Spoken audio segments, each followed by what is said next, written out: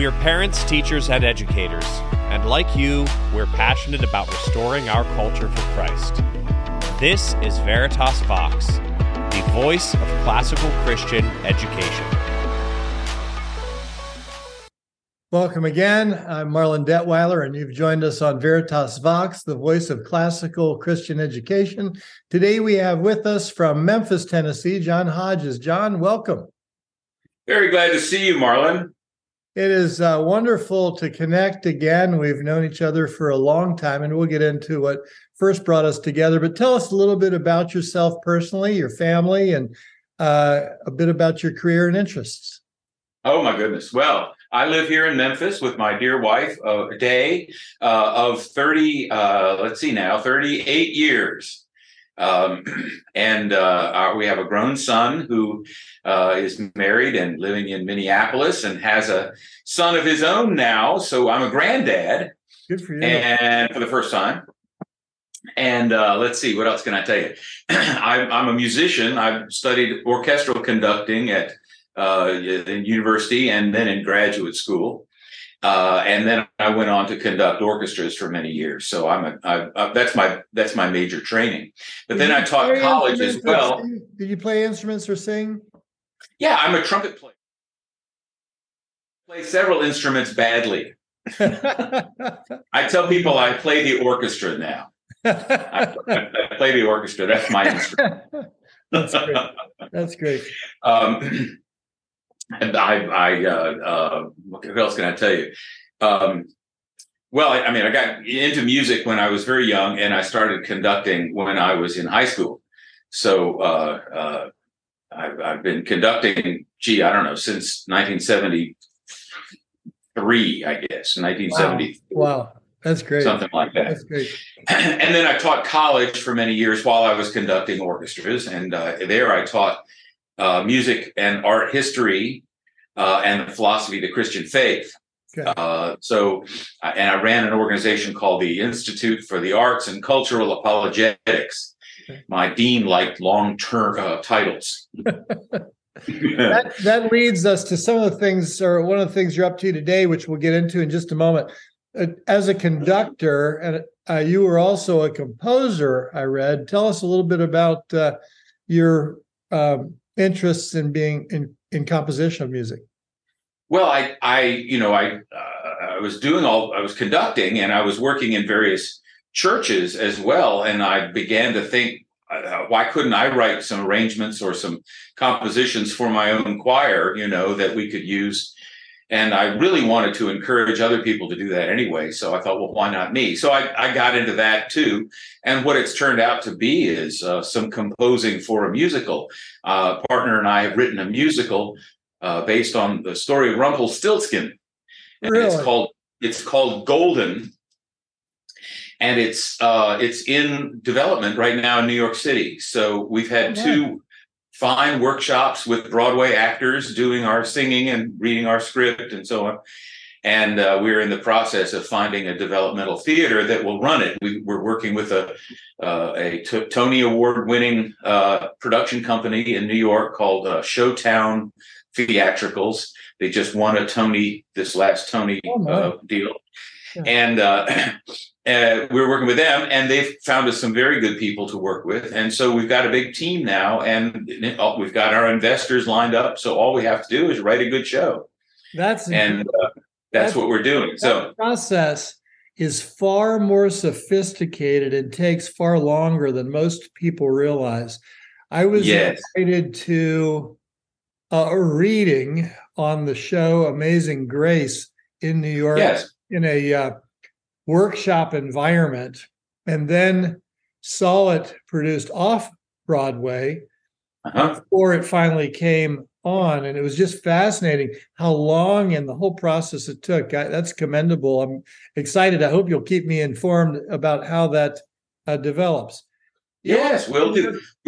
Our producers want to have the buzz for the show in New York has been very good, and our producers want to keep that going by having a cabaret concert of just our music, sung by Broadway singers in December.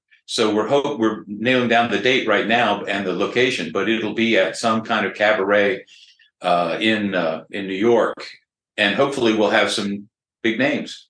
That's really neat. That is really neat. Yeah, it's very exciting. You've also worked in church music too. Was it right? Was it one or two churches where you were the minister of music? Well, I guess I've worked in one, two.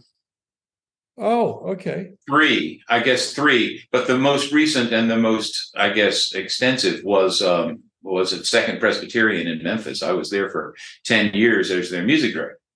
What did you? We had a big choir there that we could do, big choral orchestral things. I would hire the Memphis Symphony folks to come in and play, and we'd do the Brahms Requiem or the Haydn Creation or, something like that. And so it was a very big program.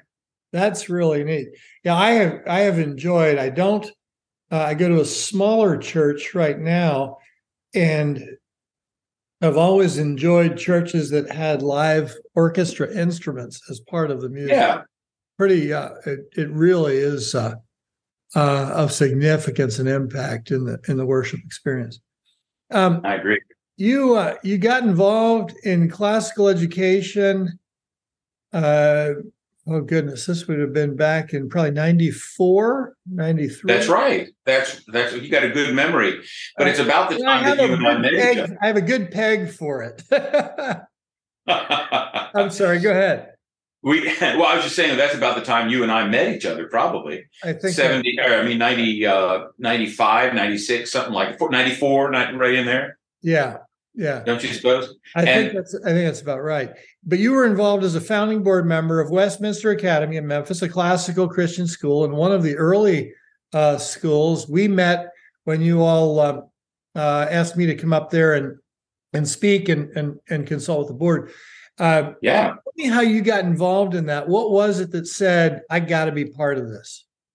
Well, I was teaching college at a little private Christian college here in town called Crichton College. And we had designs to give what we thought was the best of a liberal arts education to our students. And so I got a call from, Rick Hall. Rick Hall and I were buddies. And he said, how would you like to be involved with getting that same kind of 7 liberal arts kind of training into the K through 12 world? And I said, I think that sounds like a great idea. It would make up for, we're starting from scratch basically as freshman college level work because people weren't studying that way. So we were trying to do that at the college level. So when he offered that idea, I got involved and 6 couples got together. And it's interesting because none of the 6 of us knew all the other 5 before we started. Everybody was, new to this and represented, I think, at least 5 different churches. Oh my! So it was a big, multi-faceted organization from the very beginning. I think it was 94 when we started thinking about it, and it was 96 when we opened. But in between those two, we had you out at least once, maybe twice. Yeah, I was there twice. I've often said these folks in Memphis were foolish enough to invite me twice. Oh, no. Your contribution helped clarify for a lot of people what we were after. Yeah. And so it helped out a lot. That's good. So you raise an interesting question because I see a lot of collegiate initiative thinking that that's where the key shaping goes on for young people.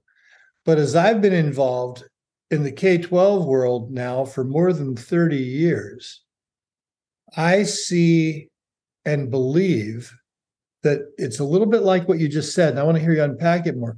It's too late. Yes. Now, I will say, better late than never, but tell us what advantage you see for a well-educated, classically Christian educated kid coming into a collegiate setting. How does it make a difference? It's priceless. What we saw so much was that a lot of young people, as you know, were going off to college, having grown up in the church and grown up in a Christian school, and they go off to college and then lose their faith. And it was a massive number. I mean, I forget what the number was, maybe 50%, as much as 50%. Bauckham has reported it in all of Christian circles, going to colleges as high as 70%. Oh my, it's gotten worse. Now that's not necessarily a permanent loss. In other words, right. They may come back, but that's what he's observed, and I think has some data to back it up, has been the case in an undergraduate time period in college.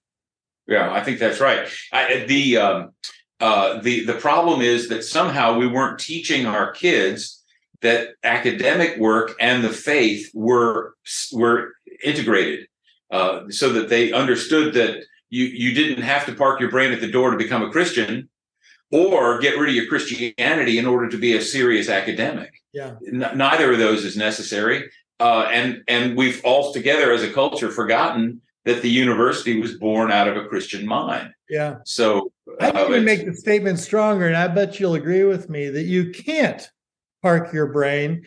It matters who's telling the story, and there's a sense in which I wrote an article. This goes back decades.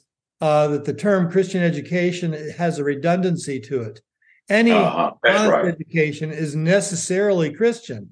We're studying God's creation and how he's providentially superintended his creation in order to understand what we're learning. That's right.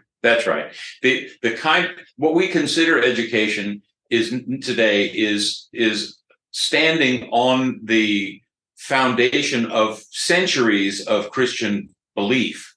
And what we're finding now, interestingly enough, in academia is that there are those who are committed atheists, or at least agnostic about the faith, who are beginning to see that the entire fabric of the culture will unravel if we give up Christianity. Yeah.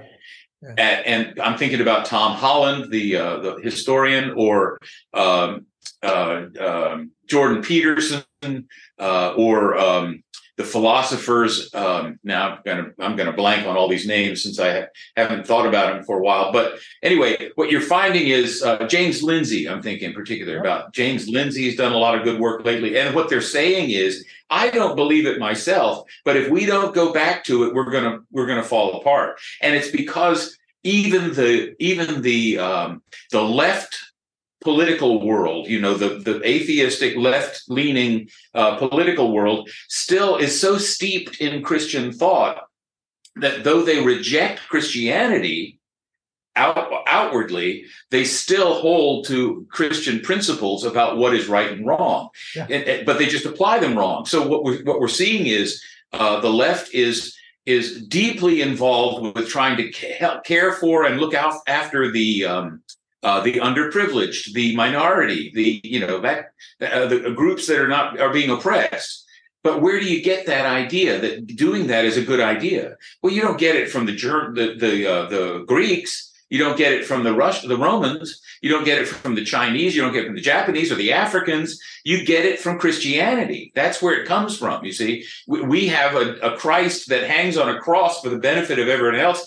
Most oppressed of all people in the history of the world is Jesus himself. And suddenly we have coming up out of the Roman Empire, a set of beliefs that are based on the Bible. And they then have informed us about what's right and wrong in the West forever. So we've got a West that's ignoring Christianity, but embracing it without knowing it, It's a schizophrenic thing. And people are beginning to see that. And even though they themselves are not willing to be hip enough to go back to belief, they're seeing that the fabric of the culture is actually going to disappear, unravel. Tough to build a building without a foundation. That's it. How do you start on the 12th floor? It's pretty amazing. But going back to Westminster for just a moment, describe it. How would you describe the school today? Oh, let's see. They are now 26, 7, 8 years old, something like that. They have a fine headmaster, and they have 480 students, something like that, maybe. It's going very well. They're, for the first time, the last couple of years, for the first time, they are expanding from 2 sections per grade to 3 sections per grade. It's a big move. And it's a big move. And as you know, doing so, you have to do that very carefully, because you don't want to dilute the teacher quality, the teaching quality going on. You have to find faculty that can take on that extra section that can continue that same quality level of work. So it's a big deal, but they seem to be doing very well, and they're well established now in the city after all these years. I was on the, as you said, I was a founder, and I was on the board for the first 10 years or so of it, but I really haven't had much to do with it since then. They'll have me in every once in a while to give a lecture or to speak to the board to try and remind them of the founding, principles always, and so on. But they've been sticking to it pretty well. Yeah, always good to be That's it. Isn't it true that we all need to have that kind of reminder all the time? Where do you may not be able to answer this well, but where do you see it, the school, that is, where do you see the school headed over the next 10 years? Well, I'd like to think that it would continue to grow without diluting the quality level. They don't own their building, but they've been renting from a very big church that has gotten smaller, and so this church has dwindled as the school has increased. And I think the rent from the school has been a help to the church. But I'd like to eventually see them in their own building and with their own grounds and so on. But I think it's a big financial burden. You don't want to take that on very foolishly either, quickly either. But that would be lovely if they would have that, because as you and I both agree, I'm sure the atmosphere of the architecture and the atmosphere of the learning is important, as well as the content of the learning. So we'd like to see them build something that would reflect their own beliefs, our own beliefs. Good. You started something some time ago, and I think this is where your focus is now. Is it true that the Center for Western Studies is where you're really focusing your time today? Yeah, that's right. That's right. We have, after I was teaching at Crichton College, and we put together a 4-semester team-taught humanities core curriculum. And it we had 3 faculty that worked on it together. There's a historian in each class, as well as a literature person, and me. And I did the art and music and philosophy stuff. And we found that we 3 were learning so much from each other, because we were all trained in the old way, right? In the kind of with blinders on to any other aspect of education. I remember when I was going to music school, the music building was on a square with the art building right next door. And I don't think I ever saw any music faculty talking to art faculty. There just wasn't any interaction. They were, just airtight, that sort of thing. Anyway, we were all sort of trained that way. So we know a smattering of the other guys' fields, but to be able to sit in on lectures of the other 2, we each got so much out of it. And then the conversation amongst the 3 of us in front of the class brought the class into all of that too. And what we were seeing was that kind of integrated, multifaceted way of teaching was really a help to the students to kind of triangulate on the ideas that we're trying to get across, So yeah, go ahead. No, I thought you were pausing there. Go ahead. Just that when the college itself kind of came to an end, sadly, it's a long story and it's not important really.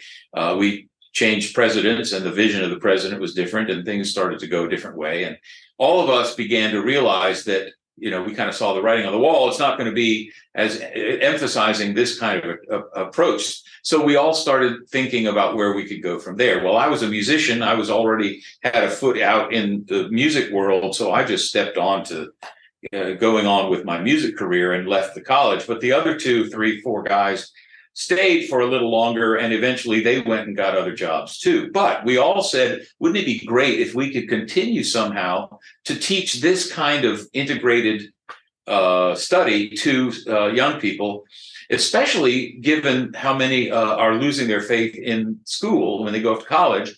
Wouldn't it be great if we could give them some kind of foundation before they go?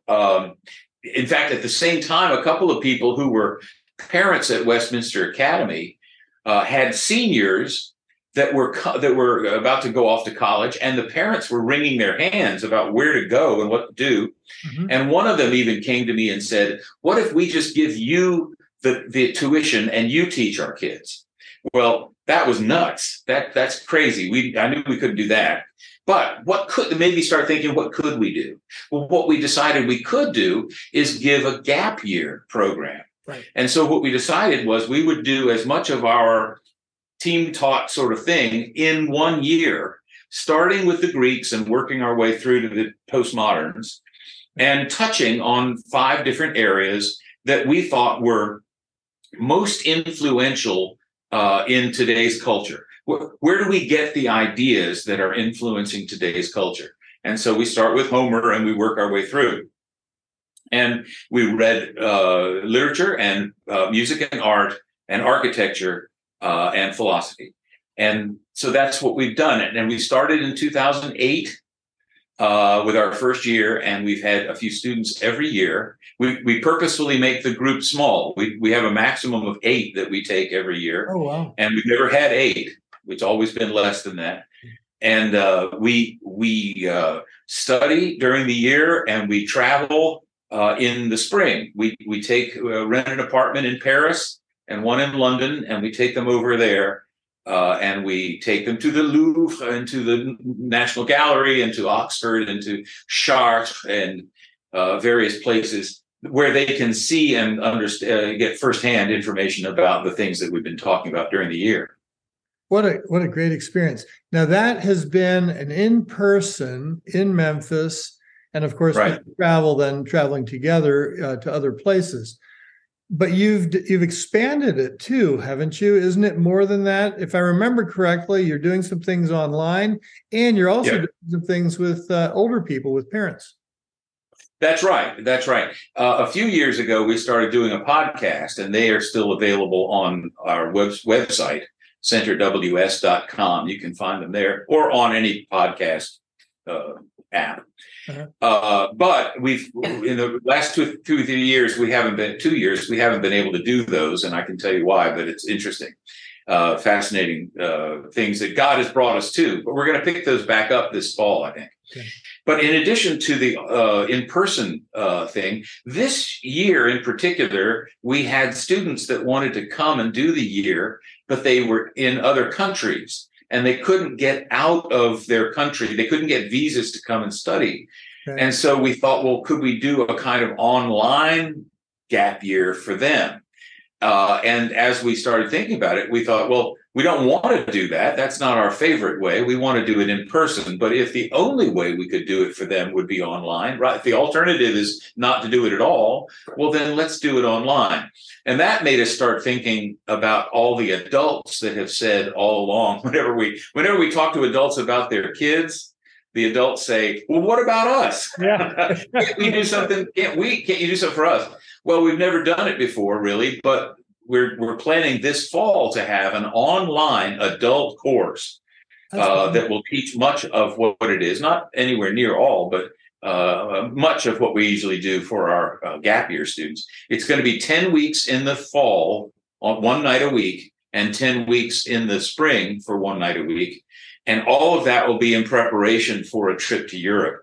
So the things that we study are going to be directly connected to where we would go on a tour for the adults. I look forward to hearing how that goes. That sounds fascinating. There have been so many times over the course of our involvement through the schools that we've started and through Veritas Press that we've heard from parents, I wish I had gotten that kind of education. And you're providing a segment of the answer to that question, the kind of segment that a parent can absorb with their jobs and responsibilities, and that's Yeah, they can't busy stop schedules. That's everything right. and do something full time like a student's job is. Their career is to be a student, but parents generally can't do that. And you're providing a wonderful service there. That's really cool. Thank you. In our last couple minutes, I want to ask you something that I have thought about. I'm not a musician. I like music. I wouldn't say I'm a sophisticated listener to music, but I'm not a novice either. But I've always been fascinated by the idea that music has things that work and things that don't work. It has its rules that musicians know. Yes. There are chords that resonate with our ability to hear as humans. There are sounds that become jazz or become I couldn't even name the terms. You could, but there are different things that make the music distinctively something that is not something else. And I'm a mathematician. I kind of thought, I say mathematician, I like math, I'm good at math. And when I think in terms of math and its connection to music, I wonder if there isn't some opportunity for that thinking to be developed and understood. Maybe it isn't, I'm not aware of it. But tell me what has been developed that helps us understand maybe the science behind the aesthetic of music. Oh my goodness, that's a huge topic, wonderful topic, and I've talked about it all my life. 3 minutes to talk about it. I've lectured on it for 30 years at least, and I wrote my graduate thesis on aesthetics. Okay. So I'm really fascinated with the whole idea of how music makes sense to us, and where it comes from mathematically is a great big part of that. Pythagoras probably is the father of all of that, this kind of discussion. Pre-Socratic philosopher, as you know. Yeah. And he studied ratios. He was very interested in how it is that unit fractions on a vibrating string relate to each other. And they do. If you take an entire string and pluck it, and then you stop it at the exact half point, and pluck it, it gives you an octave higher, 1 octave higher. If you go to 1/3 a point, you get an octave and a 5th higher.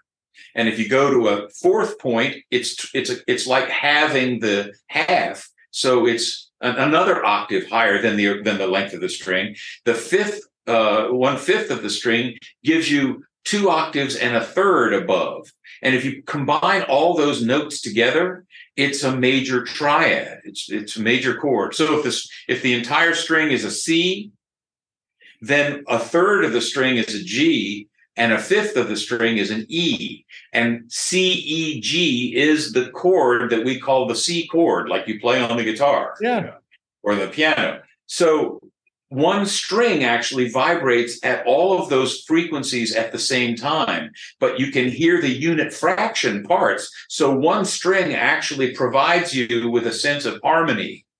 You don't have to have more than one string to have harmony. Isn't that bizarre?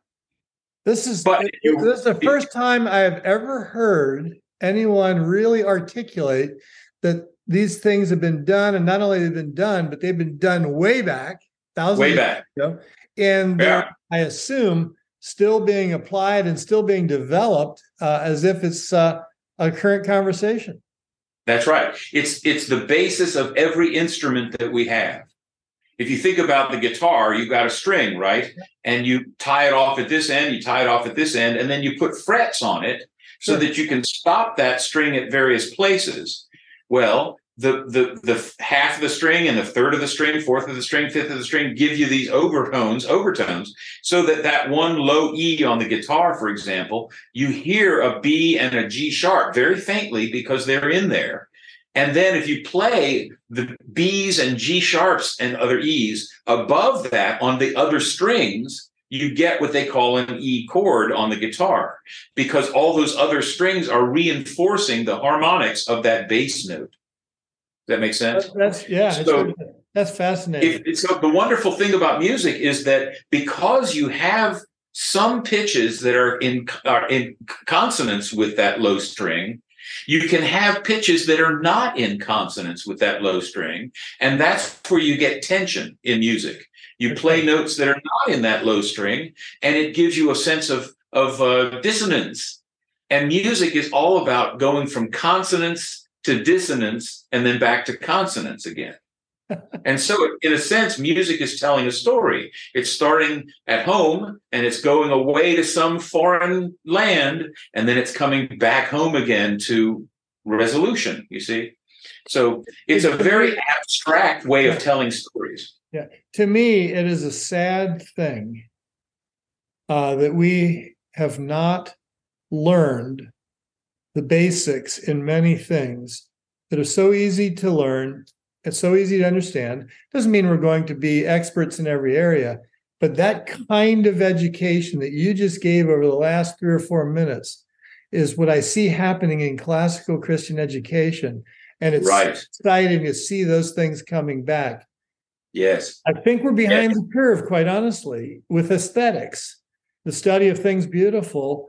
And you just pointed out in very objective ways, opportunities for us to take advantage of to move that forward and not be behind the curve anymore. John, thank you so much for joining us today. Oh, certainly. Can I throw in one quick verse that supports some of this? Please do. You all know, I'll just close with this. The Psalm 27, verse 4 says, David says, one thing I ask of the Lord, that I may dwell in the house of the Lord all the days of my life, to do a particular thing. And that particular thing is to gaze upon the beauty of the Lord, as though beauty is in him. Yeah. And so everything that we see in this world that's beautiful, that stirs that up, is a way for him to draw us closer to him. So beauty and harmony is a kind of beauty. All of that ties together because God himself is not only true and good, but he's beautiful. Yeah. What a great close. Thank you so much. Folks, you have been with us on Veritas Vox, the voice of classical Christian education. Thank you, John. My pleasure.